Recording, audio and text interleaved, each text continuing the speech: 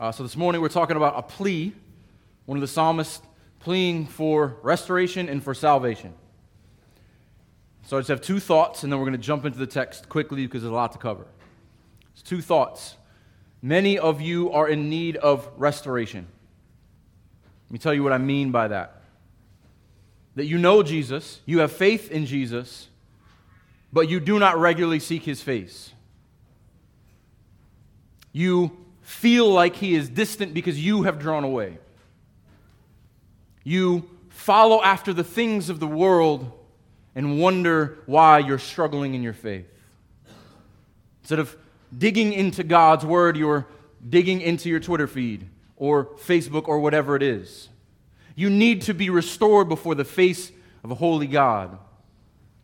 This is where the psalmist is this morning. He's looking at his brothers and seeing them being tormented by outside attackers. There's also a plea for salvation. Now, salvation, when it comes to Israel, is often physical. They need to be saved from their enemies, but it is always spiritual underneath. And there's some of you in this room who need salvation. There are some of you who are saved and have no joy in your salvation. But some of you need to cry out to God for salvation. We all fall in one of these camps this morning.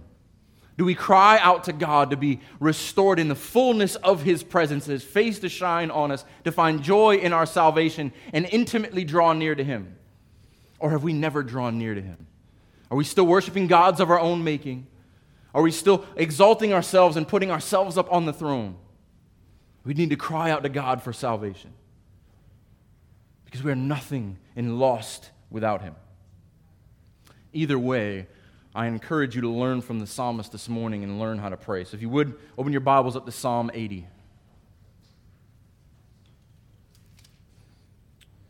Psalm 80, to the choir master, according to the lilies, a testimony of Asaph, a psalm.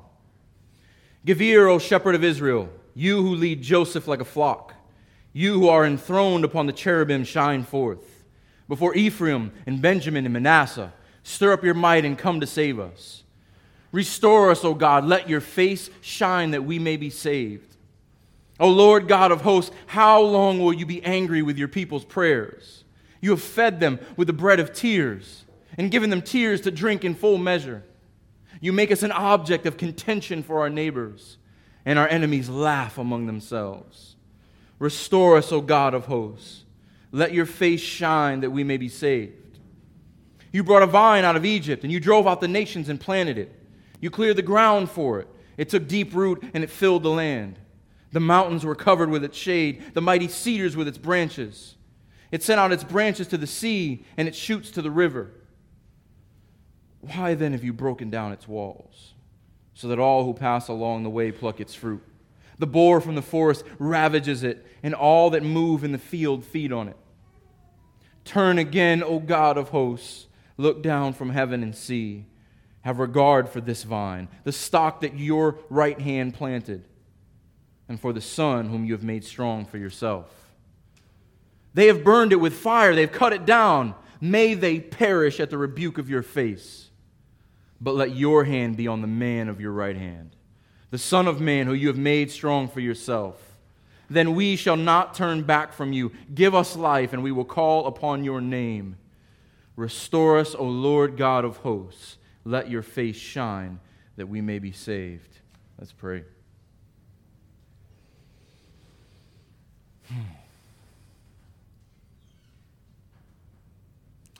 Oh Lord, teach us to pray. Teach us to cry out to you.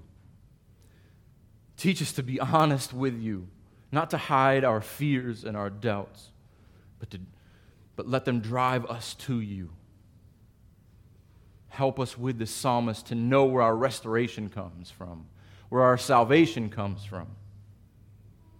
Help us with the psalmist to know that you are our shepherd who guides and cares for us. You are the vine dresser who plants and cultivates and prunes us. You are the Father who loves us. Sent your Son that we might be adopted and call us sons. Lord, I don't know the depths of the darkness and the doubt and the worry and the pain that are in the hearts here this morning, but you do. I will never know what everyone wrestles with. They may never let anyone else know, but you know. Lord, I pray that your Spirit would convict them, guide them, teach them to cry out to you, that we may be restored in right relationship with you, that what was lost in the fall, cursed by sin, would be restored in fullness through the work of Jesus Christ. Pray that your Spirit would teach us that this morning, instruct us through your word, guide us, that we would reflect his image, follow him, that our God would be glorified to the praise of his name. It's in Jesus' name that we pray. Amen. Amen. All right, so before we get into the psalm, we have to look at the historical setting. So what's going on here? What's the occasion for this psalm? Because it seems like there's something specific going on. There's some real hurt. There's some real tears. What is the psalmist dealing with here? So we don't exactly know, but we have a pretty good indication by some of the details. So in the introduction, we don't know what According to the Lilies is. It's probably another popular tune. A testimony is probably a recounting of something from history. And Asaph is probably not the same Asaph that we saw at the beginning of the third book. So when the Levitical priest families would minister in the temple, there would be temple families, and Asaph was a prominent temple family. These are the singers of Asaph. These are generations later from David. This is probably during the time of King Hezekiah. This is most likely in either the invasion of Assyria or when Assyria is wreaking havoc all around them and is threatening to invade the northern kingdom of Israel. And so if you're not familiar with this period in Israel's history, they're a divided nation. Geographically, Assyria is this monster who you have Judah, who's in the land of Canaan, now the promised land. You've got the Mediterranean on one side, the Euphrates on the other. This is fertile land. Israel is above that. And then above them is Assyria. So Israel is a buffer between Judah and Assyria. And so when Assyria starts pressing into Israel, now the priests of Judah are watching their brothers who are being ravaged by these pagans. And they're crying out to God for their brothers, but also knowing that they're not far behind because Assyria wants to take over the whole world. And Judah knows that if Israel is exposed, they're not far behind. So that's the historical, geographical setting. But there's also a spiritual setting.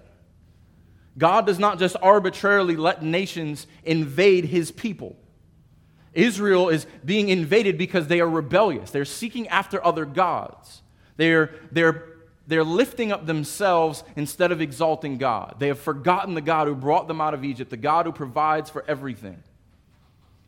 And what they are doing is they're moving further and further away from God. And so, after many calls of many prophets who they do not listen to and they mock, God gives them what they want. They want a life away from God. Well, he gives that to them, but he gives it under the invasion of Assyria, which will happen about the 8th century BC. So, what we're dealing with here is a rebellious people. Israel fell first, but Judah is not far behind. Now, Judah is crying out, interceding for their brothers, but a couple centuries later, they will be taken by the Babylonians. And so things are not right, and the psalmist recognizes things are not right. But what we have to realize is that God is right in judging them. God is right because his people, like a harlot, have gone all after another husband. They've been unfaithful to their covenant God. And so he sends in Assyria to be his hand of judgment. And so what we're going to see in this psalm is all the action, good and bad, is attributed to God. The psalmist knows that their God is sovereign, that whether the sheep are healthy or whether they are starved, it's because of the shepherd. Whether the vine is flourishing, or the vine is being ravaged by wild boars, is because God is in control of all things. Far be it from God to not be in control of what's going on. And so there's only one place where they could go. Only one place to go to cry out to a holy God. Restoration and also punishment is in the hand of their God. And we're going to see that in three major analogies. God as shepherd, God as vine dresser, and God as father. And so the setup of this text is chiastic. And if you don't know what a chiasm is, I'm going to put the outline up on the screen because I think this is helpful. That what a chiasm is this is a simple chiasm. So you have parallel ideas at the beginning and the end, and then parallel ideas in the middle, which are to draw your attention to the center of the text. Now, in Hebrew poetry, chiasms can be 4 or 5 lines deep. This one's a little more simple. But it's always meant to begin and end in the same place, but draw you to a central point in the middle. And so the literary and theological center of this psalm is what we see in verse 8 and 9 and 10 and 11. This is the center geographically, but also literally or theologically. Grammatically, but also theologically. And the point is that there's a vine that God brought out of Egypt. So this is the more caring portion of the Exodus. We've seen the redemptive part, but now with the vine dresser, we see care and we see cultivation. That's the focus. That is what the psalmist is appealing to here. So hopefully that's helpful as you think through walking through this psalm. So let's jump in, verse 1. Give ear, O shepherd of Israel, you who lead Joseph like a flock. The first analogy is that of shepherd, which we touched on last week, so we won't touch on as much. This is common throughout Scripture. This is a culture that was used to this type of language. They knew what shepherds were. Remember, when Israel went into Egypt, they were shepherds. And so they see God as their high shepherd. And why is that important? Because a shepherd feeds the sheep. A shepherd cares for the sheep. A shepherd directs the sheep, and a shepherd corrects the sheep. Because it is for the sheep's good. Because sheep are dumb, stupid animals who, without guidance, correction, and teaching, will eat themselves off of a cliff. In that way, they are like a flock. In that way, we are like a flock. And this analogy is crying out to the God who cares for them, who nurtures them, who teaches them. But there's an interesting command here. Give ear. Listen. Is God not listening? Is it that God is not able to listen? Or is it God is not willing to listen because of their sin? There is a separation here because of the continual rebellion of Israel. But there's an appeal. You who led Joseph like a flock. Anytime you see a prominent name here, it's referring to the nation of Israel. Joseph was the one who led Israel in Egypt.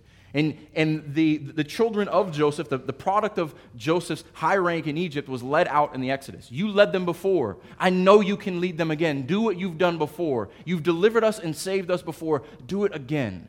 This is the appeal. This is where we begin. But it's not just a shepherd he appeals to. Look at the second half of this verse. You, the shepherd, who are enthroned upon the cherubim. The shepherd is also a king. Enthroned upon the cherubim. This is language of Judah because Judah holds the temple. Judah holds the Holy of Holies, and in the Holy of Holies is the tabernacle. And in the tabernacle is the Ark of the Covenant. And there are 2 golden cherubim looking at each other, and in the middle is a mercy seat. You, God, who are enthroned upon the cherubim, upon the mercy seat, these are shadows of a heavenly reality. These are the earthly things that made with human hands that are meant to look up to heaven. God, this very mini version of your throne room is what we appeal to because we know there are real cherubim who are flying around, who are praising you all day long. And you sit enthroned above them. Your throne is high and lifted up. You are holy, holy, holy. That is the God that we appeal to. And in between the cherubim, there's a mercy seat. God, we appeal to your mercy. You are our shepherd. You are a merciful king. And this is who we appeal to. This is where we should start in our prayers. If you do not first approach a king on a throne, the only source of mercy, then you don't understand prayer at all. He's a shepherd who cares, but He's a king who reigns. And it is on that mercy seat where we, as God's people, can find mercy. So, as I said, I think this is during the time of Hezekiah's reign. Why? Because there's a very similar prayer. If you have in your Bibles, turn to 2 Kings. If you don't know where 2 Kings is, go back a few books. If you get to Chronicles, go further. You get to Samuel, go back a little bit. 2 Kings chapter 19. Very similar language. The situation here, Sennacherib, the king of Assyria, is taunting and tormenting Israel. He sends a letter to Hezekiah, threatening Hezekiah, mocking God. Hezekiah does not write a letter back. Hezekiah is not in our outrage culture where he just sends a letter back and tells him how upset he is with him. What does he do? He takes this letter and he brings it before God. He lays this letter before God, and here's what he says. This is 2 Kings 19, verse 14. Hezekiah received the letter from the hand of the messengers and read it. And Hezekiah went up to the house of the Lord and spread it before the Lord. Listen to how he prays. I'm guessing here, but I think either the Levite or Hezekiah influenced the prayer of the other. Look at all the parallels here. And Hezekiah prayed before the Lord and said, O Lord, the God of Israel, enthroned above the cherubim, you are God, you alone, of all the kingdoms of the earth. You have made heaven and earth. Incline your ear, O Lord, and hear. Open your eyes, O Lord, and see, and hear the words of Sennacherib, which he has sent to mock the living God. Truly, O Lord, the kings of Assyria have laid waste the nations and their lands, and have cast their gods into the fire, for they were not gods, but the work of man's hands, wood and stone. Therefore they were destroyed. So now, O Lord our God, save us, please, from his hand, that all the kingdoms of the earth may know that you, O Lord, are God alone. The motivation in this prayer is beautiful and it is right. His motivation in the prayer is not for his own safety, it's for God's glory. He recognized that Assyria has overthrown all these other nations with all these false gods, but this is not a false god. They cannot overthrow him. God, for your own name's sake, for your own glory, stand up. Save us from them. And this is where we find ourselves. As an appeal to the king, that he may shine forth. God's glory is like a blinding sun that enlightens and warms everything that it touches. You who are throned upon the cherubim, shine forth. Picking up in verse 2. Before Ephraim and Benjamin and Manasseh. Before meaning in front of. So these three names, if you're not familiar with Hebrew genealogy, these are the favored sons. These are the sons of Rachel. And so Rachel had two sons, Joseph and Benjamin. Joseph had two sons, Ephraim and Manasseh. Whenever Ephraim is mentioned, generally speaking, it usually refers to all of Israel, the northern kingdom. And Manasseh, his brother, was with him, of the 10 tribes. Whenever Benjamin is mentioned, it refers to the southern kingdom. So at the same time, he is appealing to the favored sons of Rachel, but a divided kingdom.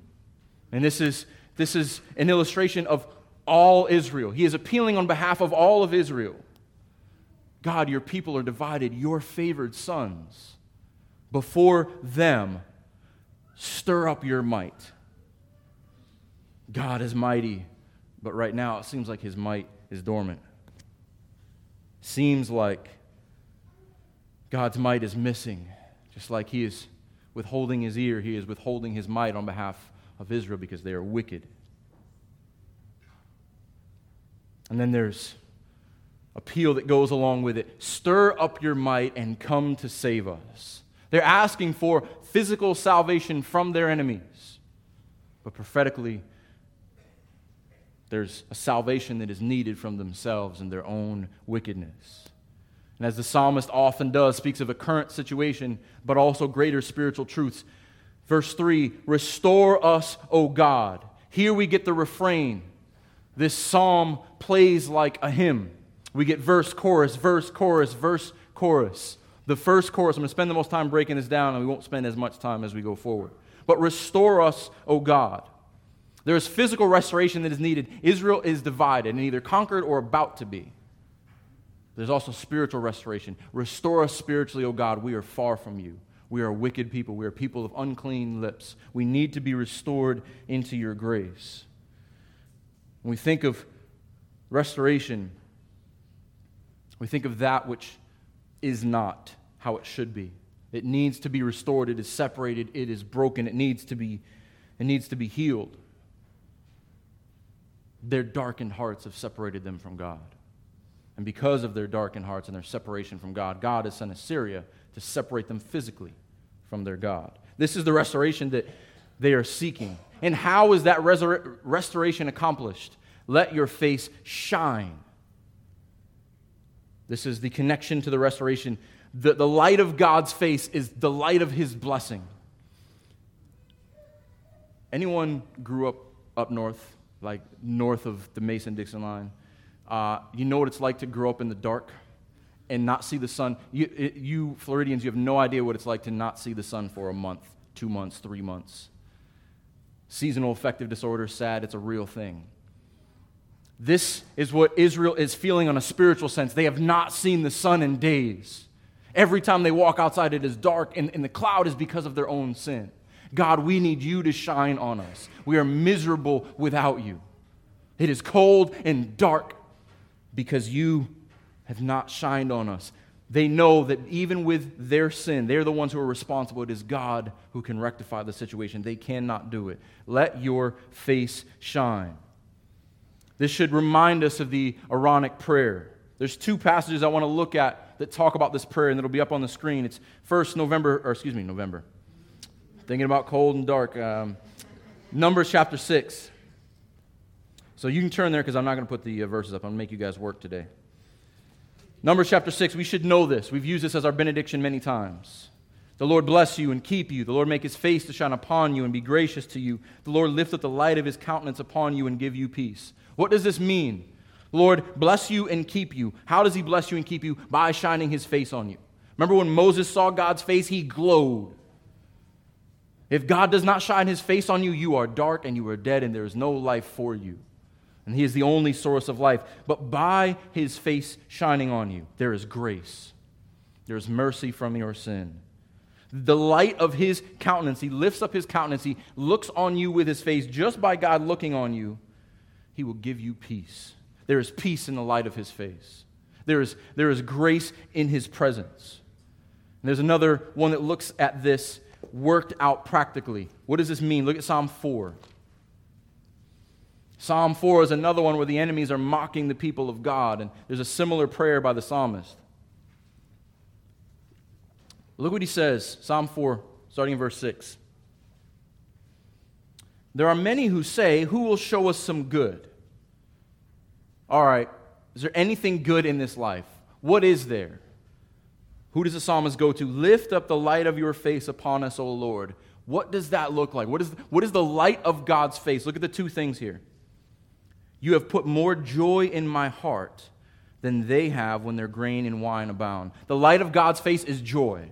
It is contentment. When others are getting rich, when others are feasting, when others have everything that they think will make them happy, the light of God's face gives His people joy. Even in poverty, even in sickness, His people have joy. That is what it means to have God's face shine on you.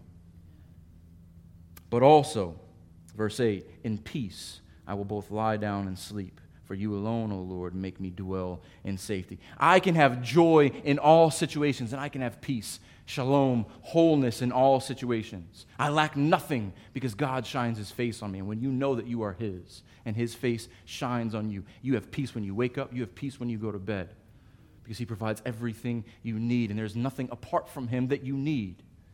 This is what the psalmist is getting at. Lord, make us complete. Give us peace. Shine your face on us. Be gracious to us. Give us joy again in our salvation. That there's a purpose in this. That we may be saved. There is no salvation apart from the face of the Lord. There is no salvation apart from His light shining on you. This is the supreme biblical need. Above all else, we need to be saved. We are separated from God. We are dead. The Assyrians have conquered us. We are wicked in and of ourselves. We need salvation in a world of wickedness and oppression and enemies. The psalmist knows that the restoration is in the light of God's face, and that restoration is their salvation. And so for us, it's a natural thing to call out to God. We should petition Him, seek His restoration. I think sometimes we're too timid. The psalmists are bold. The psalmists are confident in who God is. They call upon God's attributes because they are unshakable. They are unchanging. God, we call on you. And sometimes there is sin that's making you miserable, as it should. And many times, God just needs to remove all the comfort and security that you're resting on so that you can seek Him. So in Israel, there is rebellion and God is punishing them for it. But in Judah, their comfort's being shaken up. Their security's being shaken up. We got this big security blanket above us called Israel, and if Israel falls, well, we're exposed. It shouldn't take sin or discomfort or uncertainty to make us cry out to God. So there's going to be a first for us this morning. There's an important lesson we can learn from a convicted terrorist, an important spiritual lesson. Andrew Brunson is a convicted terrorist in Turkey. He was charged with espionage and trying to overthrow the Turkish government. He was facing 3 life sentences.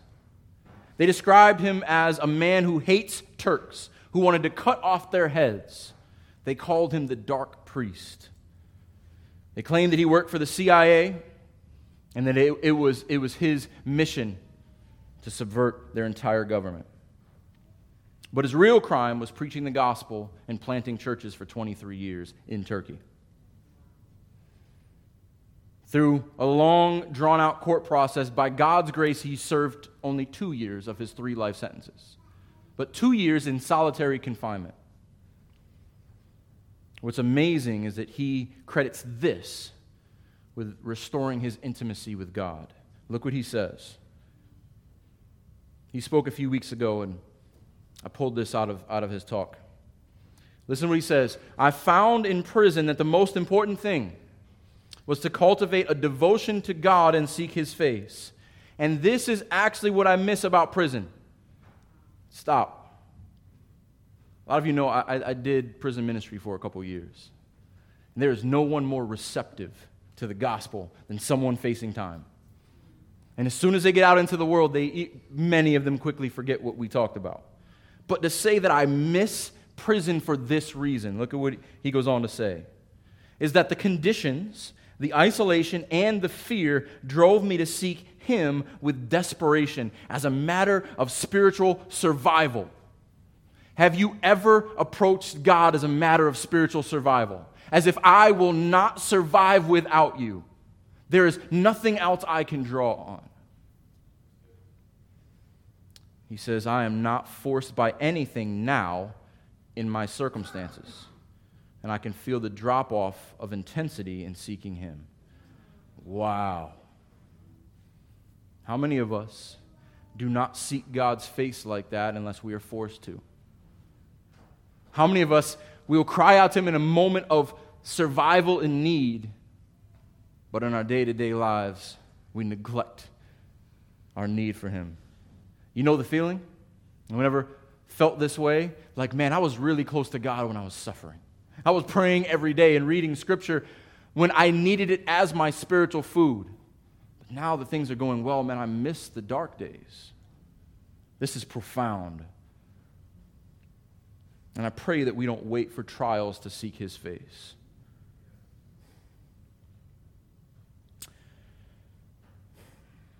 I pray that we go to God all the time as if we need Him to survive, even when things are going well. So there's our first stanza.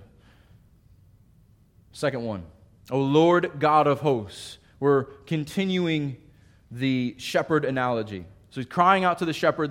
There's shepherd language here. I want to read this whole thing, and then we'll point out a couple things as we walk back through. O Lord God of hosts, how long will you be angry with your people's prayers? You have fed them with the bread of tears and given them tears to drink in full measure. You make us an object of contentment for our enemies. and your enemies laugh among themselves. The only other time in the Psalms where God is spoken of as a shepherd is Psalm 23. Does this sound like Psalm 23? It actually sounds very different than Psalm 23. Because in Psalm 23, everything's good. The Lord is my shepherd, I shall not want. Does this sound like people who shall not want? They are wanting right now. He makes me lie down in green pastures. He leads me beside still waters. These are people who are not laying in comfort. There's no still waters. This is stormy seas. He restores my soul. They need restoration. This is what they were crying out for. The psalmist, David, in Psalm 23, feels restoration. The psalmist in Psalm 80 seeks restoration. He leads me in paths of righteousness for his name's sake. They have been led into the invasion and oppression of Assyria because of their sin. Even though I walk through the valley of the shadow of death, I will fear no evil, for you are with me. Your rod and your staff, they comfort me. David knows that the rod, the correction of God, is a good thing. The staff, the teaching of God, is a good thing. Right now, Israel is in the midst of God's rod. You prepare a table before me in the presence of my enemies. But in Psalm 80, the enemies are mocking them. The table that is in Psalm 23 is a table of feasting where the cup runs over. In Psalm 80, the cup of tears is running over. They are feasting on their tears. You anoint my head with oil, my cup overflows. Surely goodness and mercy shall follow me all the days of my life, and I will dwell in the house of the Lord forever. This is the opposite of what the psalmist is feeling right now. But it's still the same shepherd. How can that be? How can that be that the good shepherd who leads them beside the still waters and has the cup that's overflowing and feeds them with feasting is now letting them be mocked by their enemies, feasting on their tears?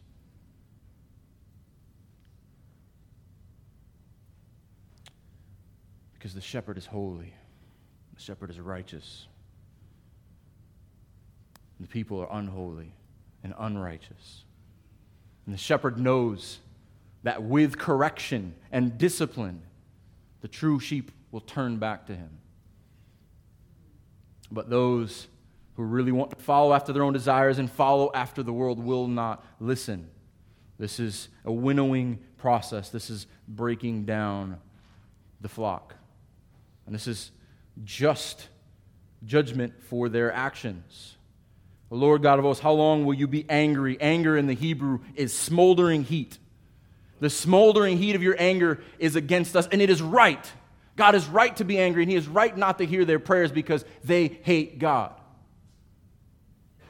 So people talk about prayer as if it's flippant, as if anyone can approach God in any sinful situation. No, they can't. God's anger is righteously against those who hate Him. And there is much weeping. There is much struggling. But look at what the psalmist does. Never one moment does he waver from the providence of God. He knows by whose hand all this is. O Lord God of hosts, how long will you be angry?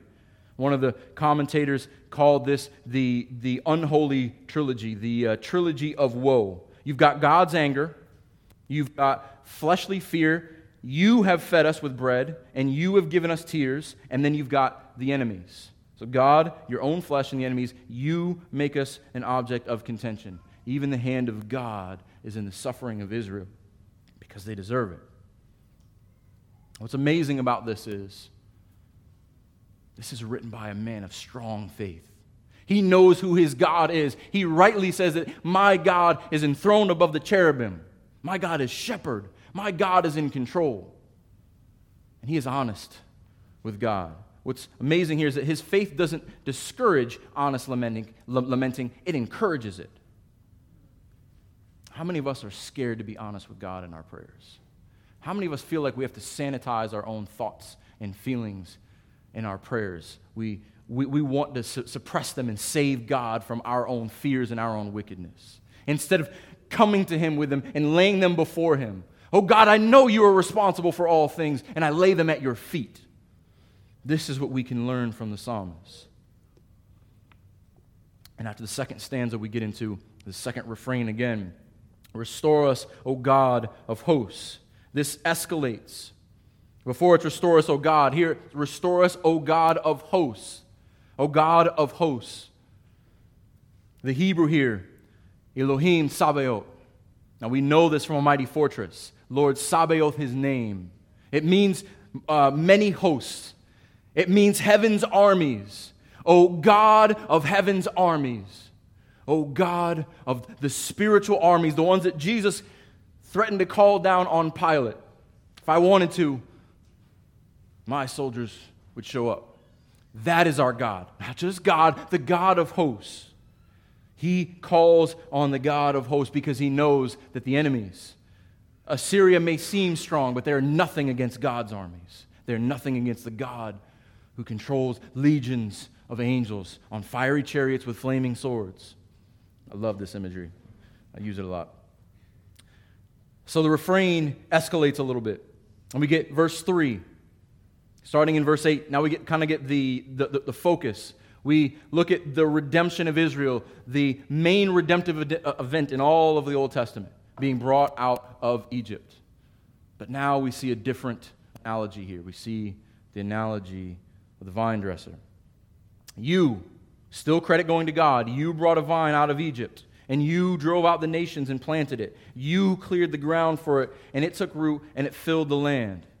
So we're going to see 3 descriptions of Israel's state. This is past. This is what you have done. We're resting on what you have done. Now, the analogy of a vine dresser is common throughout Scripture. It's very appropriate to a living thing crafted by a master vine dresser. And this is a common practice. If you would travel and you had a family vine, you would want to continue the fruit and the juice and the wine that you would get from that. And so you would carefully transplant it. And before you transplant it, you want to clear out the rocks. You want to clear out the weeds. You want to chase off all of anything that would destroy that. And you care for it because this is your family's livelihood. And so we get this picture here of a master vine dresser. He is intimately involved in having a fruit-bearing vine. And that vine does bear fruit because of the vine dresser. Look at 10 and 11. The mountains were covered with its shade, and the mighty cedars its branches. Anytime you see shade in the Bible, it's a good thing. We in Florida can understand that. Shade is a good thing. When the shade covers the mountains, this is how fruitful and how good God's vine has become.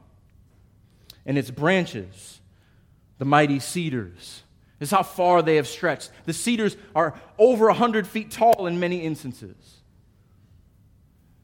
You have stretched us out. And not just the mountains and the trees, but the entire fertile crescent.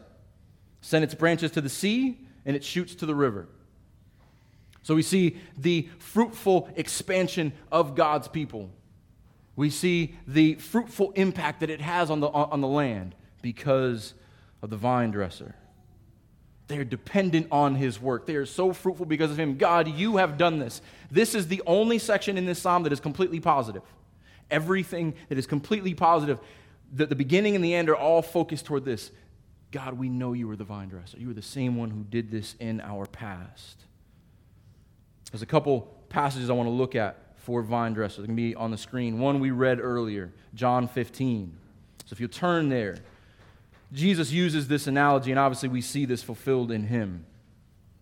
But in John 15, he goes into the detail of God as vine dresser and Jesus' role in that.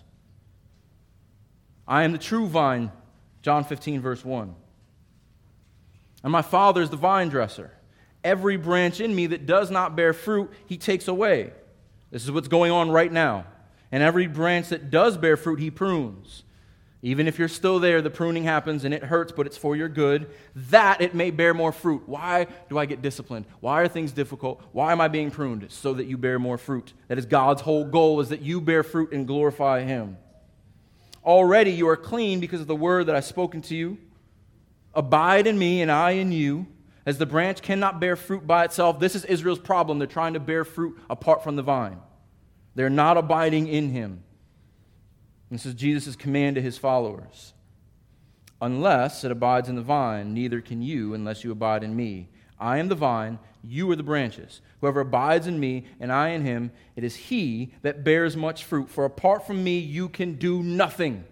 The psalmist is right here, giving all the credit to God. Apart from me, you can do nothing. No good can come to you, no bad can come from you apart from me.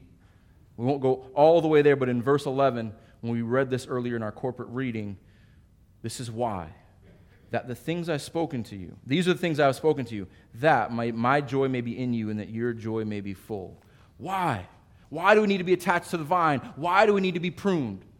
Why do the branches that don't bear fruit, why are they broken off and thrown away and cast into the furnace? For our joy.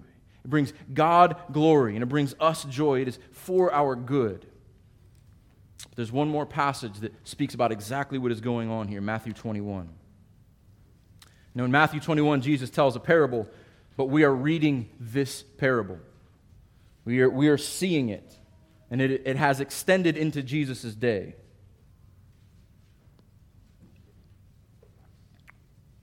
Matthew 21, verse 33. Here, another parable. There was a master of a house who planted a vineyard. Okay, sound familiar? He put a fence around it, dug a wine press in it, and built a tower and leased it out to tenants and went to another country. God set you up, you're good. There's nothing else you need. What do? When the season for fruit drew near, he sent his servants to the tenants to get his fruit. His vineyard, his fruit. And the tenants took his servant and beat one and killed another and stoned another. Jesus says these are the prophets who went to warn Israel of their disobedience. Killed, beaten, stoned. Again, he sent other servants, more than the first, and they did the same to them. Finally, he sent his son to them, saying, they will respect my son. This is where we find ourselves. They've beaten and killed the prophets. I will send my son to my vineyard, to my vine, so that they can bear fruits, that I may be glorified for their joy. And what do they do to the son? But when the tenants saw the son, they said to themselves, this is the heir. Come, let us kill him and have his inheritance. The number one sin, and the sin underneath every sin, is wanting to be God. Wanting what the Son has, wanting to put yourself in the place of the Son. And they took him and threw him out of the vineyard and killed him. When therefore the owner of the vineyard comes, what will he do to those tenants? Pharisees, wise theological scholars that they are, he will put those wretches into a miserable death and let out the vineyard to other tenants who will give him fruit in their seasons. Jesus said to them, have you never read the Scriptures? The stone that the builders rejected has become the cornerstone. This was the Lord's doing, and it is marvelous, in our eyes. Therefore I tell you, the kingdom of God will be taken away from you and given to the people producing its fruit. As a good vine dresser, he's about producing fruit. Israel was not producing fruit. They killed the servants. They killed the son. Now it is given to those who will produce fruit. And so, how do we know this is a parallel example? Pick back up in Psalm 80. So this is the beautiful vine. Look at all the things that God has done. Verse 12. Why then have you broken down its walls? Remember in the parable, he built walls. He built a watchtower. He built a wine press. But he broke down the walls. Another example here. Now we've got the vine. Those references will be on the screen, both in Isaiah. Isaiah chapter 5. Look at the language here of God as a vine dresser and his vine. How does he describe his vine? Let me sing for my beloved, my love song concerning his vineyard. My beloved had a vineyard on a very fertile hill. He dug it and he cleared it of stones and planted it with choice vines. He built a watchtower in the midst of it, and he hewed out a wine vat in it. And he looked for it to yield grapes, but it yielded wild grapes. And now, O inhabitants of Jerusalem, the men of Judah, judge between me and my vineyard. Now this has escalated to Judah. What more was there to do for my vineyard that I have not done in it? God clearly declaring, if the only reason you can bear fruit or be safe is because of me. When I looked for it to yield grapes, why did it yield wild grapes? And now I tell you that I will do to what I will do to my vineyard. I will remove its hedge, and it shall be devoured. I will break down its wall, and it shall be trampled down. I will make it a waste. It shall not be pruned or hoed, and its briars and thorns will grow up. I will also command the clouds that they rain no more upon it. For the vineyard of the Lord of hosts is the house of Israel, and the men of Judah are his pleasant planting. And he looked for justice, but behold, bloodshed for righteousness. But behold, an outcry. This is where Israel finds itself. This is their present. The past was he brought the vine out. The present is we are wicked. But there is hope for the future. Look at Isaiah 27 quickly. There is a vine analogy because God has not given up on the vine. He is a vine dresser. He will not let the vine die. What He has started, He will finish.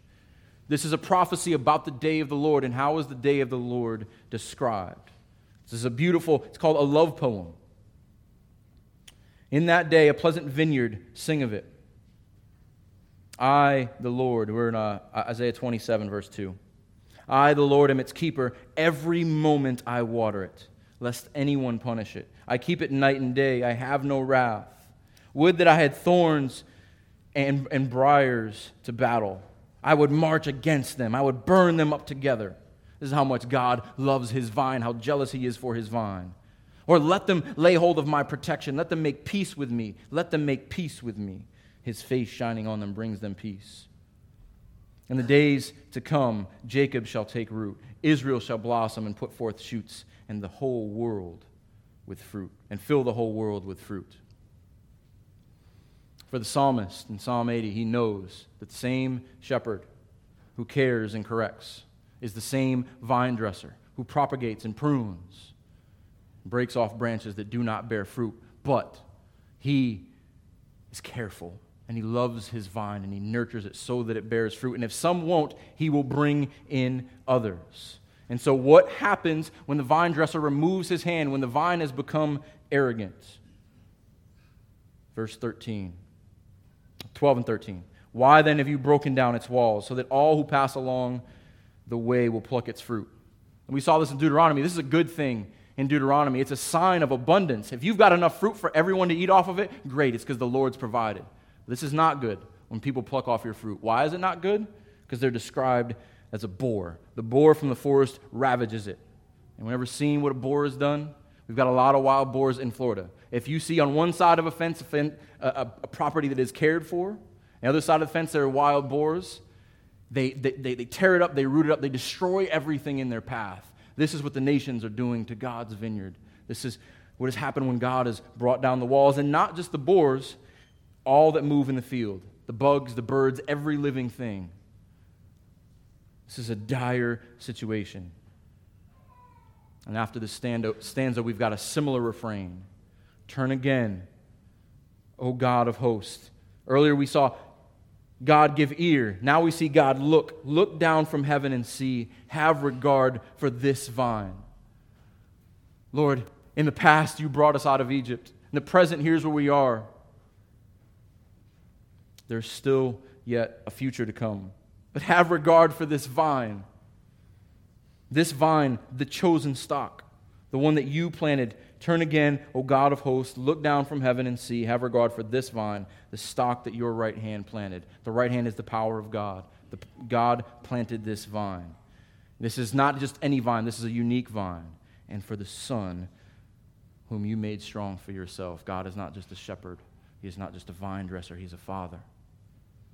And He loves this vine. It is not just a vine, it is a son. Israel is His firstborn son. You made us for yourself. You began the work, but it's not complete. Complete it, Lord. Continue what you've begun. Continuing in the present here, verse 16, they have burned it with fire. They have cut it down. May they perish at the rebuke of your face. Just like Hezekiah, he appeals to God's glory. Look what they've done to your vine. Look what they've done to your people. Look what they have done. God, you do it. Make them perish and rebuke them at the sight of your face. God's face is light and it is shining to His people. It is rebuke and it is perishing for those He sets His anger on. This is an imprecatory petition. Precatory means calling upon God's cursing for the sake of God's glory. It is a good thing to say, God, curse your enemies, judge them because they are destroying your vine for your glory, not for selfish gain. Now we get the hope of the future. Verse 17. But let your hand be on the man of your right hand. The man of your right hand. Israel was the favored son. Verse 15. Now we don't know who this man of your right hand is. Probably the king. Maybe referring to Israel as a whole. But if they don't fully understand we have to ask ourselves the question, who could really sit at the right hand? Who could be the right hand of God? Now, he rightly appeals to God's strength, the right hand, who exalts the right hand of power, but could the king of Israel really sit at the right hand? And the problem with this son, lowercase s, Israel, is that they love their own sin. They are rebellious. They're going after other gods. That's why a new son was needed. Capital S. Second half of the verse, the Son of Man, whom you have made strong for yourself. This is a common term, Son of Man. Speaks of humility and speaks of humanity. Jesus' most common title for himself. And so when you look at this phrase that comes up often in Scripture, Son of Man, Ben Adam, just Adam means man. It shows up a lot. But when Jesus uses it, he knows that it's prophetically speaking of the one who will be at the right hand of God, but also in Daniel 7, it is so much more. It is one who stands before the Ancient of Days and is handed all dominion and power and glory. Even if the prophet here, the prophet speaking in the psalm is only looking toward the king, he is prophetically looking toward the Son of Man who is at the right hand of God. This is the future hope of Israel. The past is, we are your vine. The present is, we are being ravaged. The future is, there's a Son of Man. Put power on him to save us. That Son, the life-giving Son, the unfailing shepherd, the faithful Son of the vine dresser, sits at the right hand. He is our mercy seat. The cherubim worship him. Then when he comes, when your hand is on him, verse 18, then we shall not turn back from you. Only with the Son of Man will we not be able to turn back. Again, he does not know what he's saying, but we know. Because Jesus sent his Spirit that we would be sealed. He sent his Spirit that we would be preserved and that we would never turn back. That we would be his, we would be held forever. So we get the glory of the Father sending the Son by the work of the Spirit, so that the Father is glorified. The other thing that is only possible in the Son, give us life. The Spirit seals us, but the Spirit is the life-giving Spirit that we are needed, that is needed to call his name. Jesus says, you must be born of the Spirit. Give us life. This is a cry for the transformation of the Holy Spirit. Restoration can only happen through the Holy Spirit. And it is the Spirit who preserves. The Spirit of adoption in Romans 8 who gets them to call out. Give us life, and we will call upon your name. Through the Son of Man, we will not turn back from you. We will receive life, and we will call upon your name. The Spirit of adoption screaming out through us, Abba, Father. We will call upon your name. When the Son of Man comes, the vine will begin to flourish. And the Spirit will seal it, preserve it, train it, make it anew to call out to God. And the branches that have been thrown off, new will be grafted in. Go from Romans 8 to Romans 11. These new branches will be grafted in through the Holy Spirit. He has life in himself. We can only have life by calling on his name in faith. Then, as his sheep, we can seek his face, and his face will shine upon us. As he cultivates and prunes us as vine dresser, we have this restored humanity. We have been brought into the life-giving vine that serves and glorifies God. If we abide in him, we can do all things in him. Apart from him, we can do nothing. And it is this vine that will bear fruit, this vine that shades and branches will go from sea to sea, from nation to nation. Because the vine dresser sent the vine, the true vine, that we may live in him. And then it brings full meaning to this refrain that we see again in verse 19. Restore us, O Lord God of hosts. Let your face shine on us, that we may be saved. This escalates again. Not just restore us, O God, not just restore us, O God of hosts. Restore us, O Lord God of hosts. Yahweh, the covenant name. You have made a covenant with your people. This is what the psalmist is appealing to, the God who does not break covenant with his people, the God who loves his people. You restore us through your Son, by your Spirit, to the glory of God the Father. We are sinners. I just want to leave you with a couple things this morning. If you are one of those believers who are in a valley right now, in a rebellious time right now, call out to God to restore the joy of your salvation. If he feels far away, if things are not as they should be, if this psalm resonates, call out to God through the power of the Holy Spirit, through the finished work of the Son, to the glory of God the Father. Call out to God. And if you are here this morning and everything is wrong in your life because it's been broken at the fall, and you were born into sin, and your own sin keeps you in it, cry out to God for salvation. Call out to the God who can restore. Because that God is not like the other gods who were thrown into the fire. That God is a shepherd who cares for and guides his people. That God is a vine dresser who plants and cultivates and prunes. That God is a father who loves his children, send his Spirit with them so they could cry out to him as Father. Amen. This psalm is a bold appeal of a loving Son who knows that he can pray boldly and directly because the Son of Man is his intercessor. If you are in Christ, your mercy seat, the God who is enthroned above the cherubim, has been made available to you through our high priest, who is our mercy seat. I'm not going to sugarcoat it. Rebellion has consequences. You may be struggling because of your own sin. But often, the Lord just shakes up our comfort and security so that we will seek him, as Andrew Brunson did, for spiritual survival. I just want to encourage you this morning that through Christ we are his flock. We are his vine. We are the branches that feed off of him. We are sons of the living God. And we can be honest with him. We can cry out to him.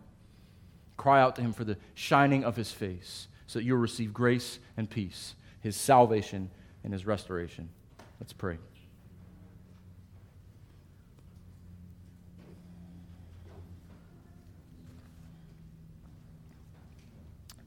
Lord, we praise you for your grace. We praise you for your mercy, that there is even a mercy seat at all. You are shepherd and you are king. And it is because of your love that you took on flesh and walked among us. You laid down your life for us that we would become yours. Lord, let us embrace the pruning. Let us embrace the correction if we are indeed your vine. Let us run away from anything that distracts us from you. Anything that we are serving that is not you. Anything that we are exalting that is not you. That we may find joy in you, completeness in you, peace in you. Lord, shine your face upon us. Restore us, O God.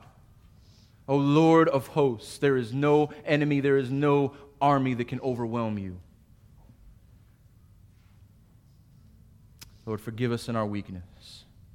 Spirit, teach us to cry out.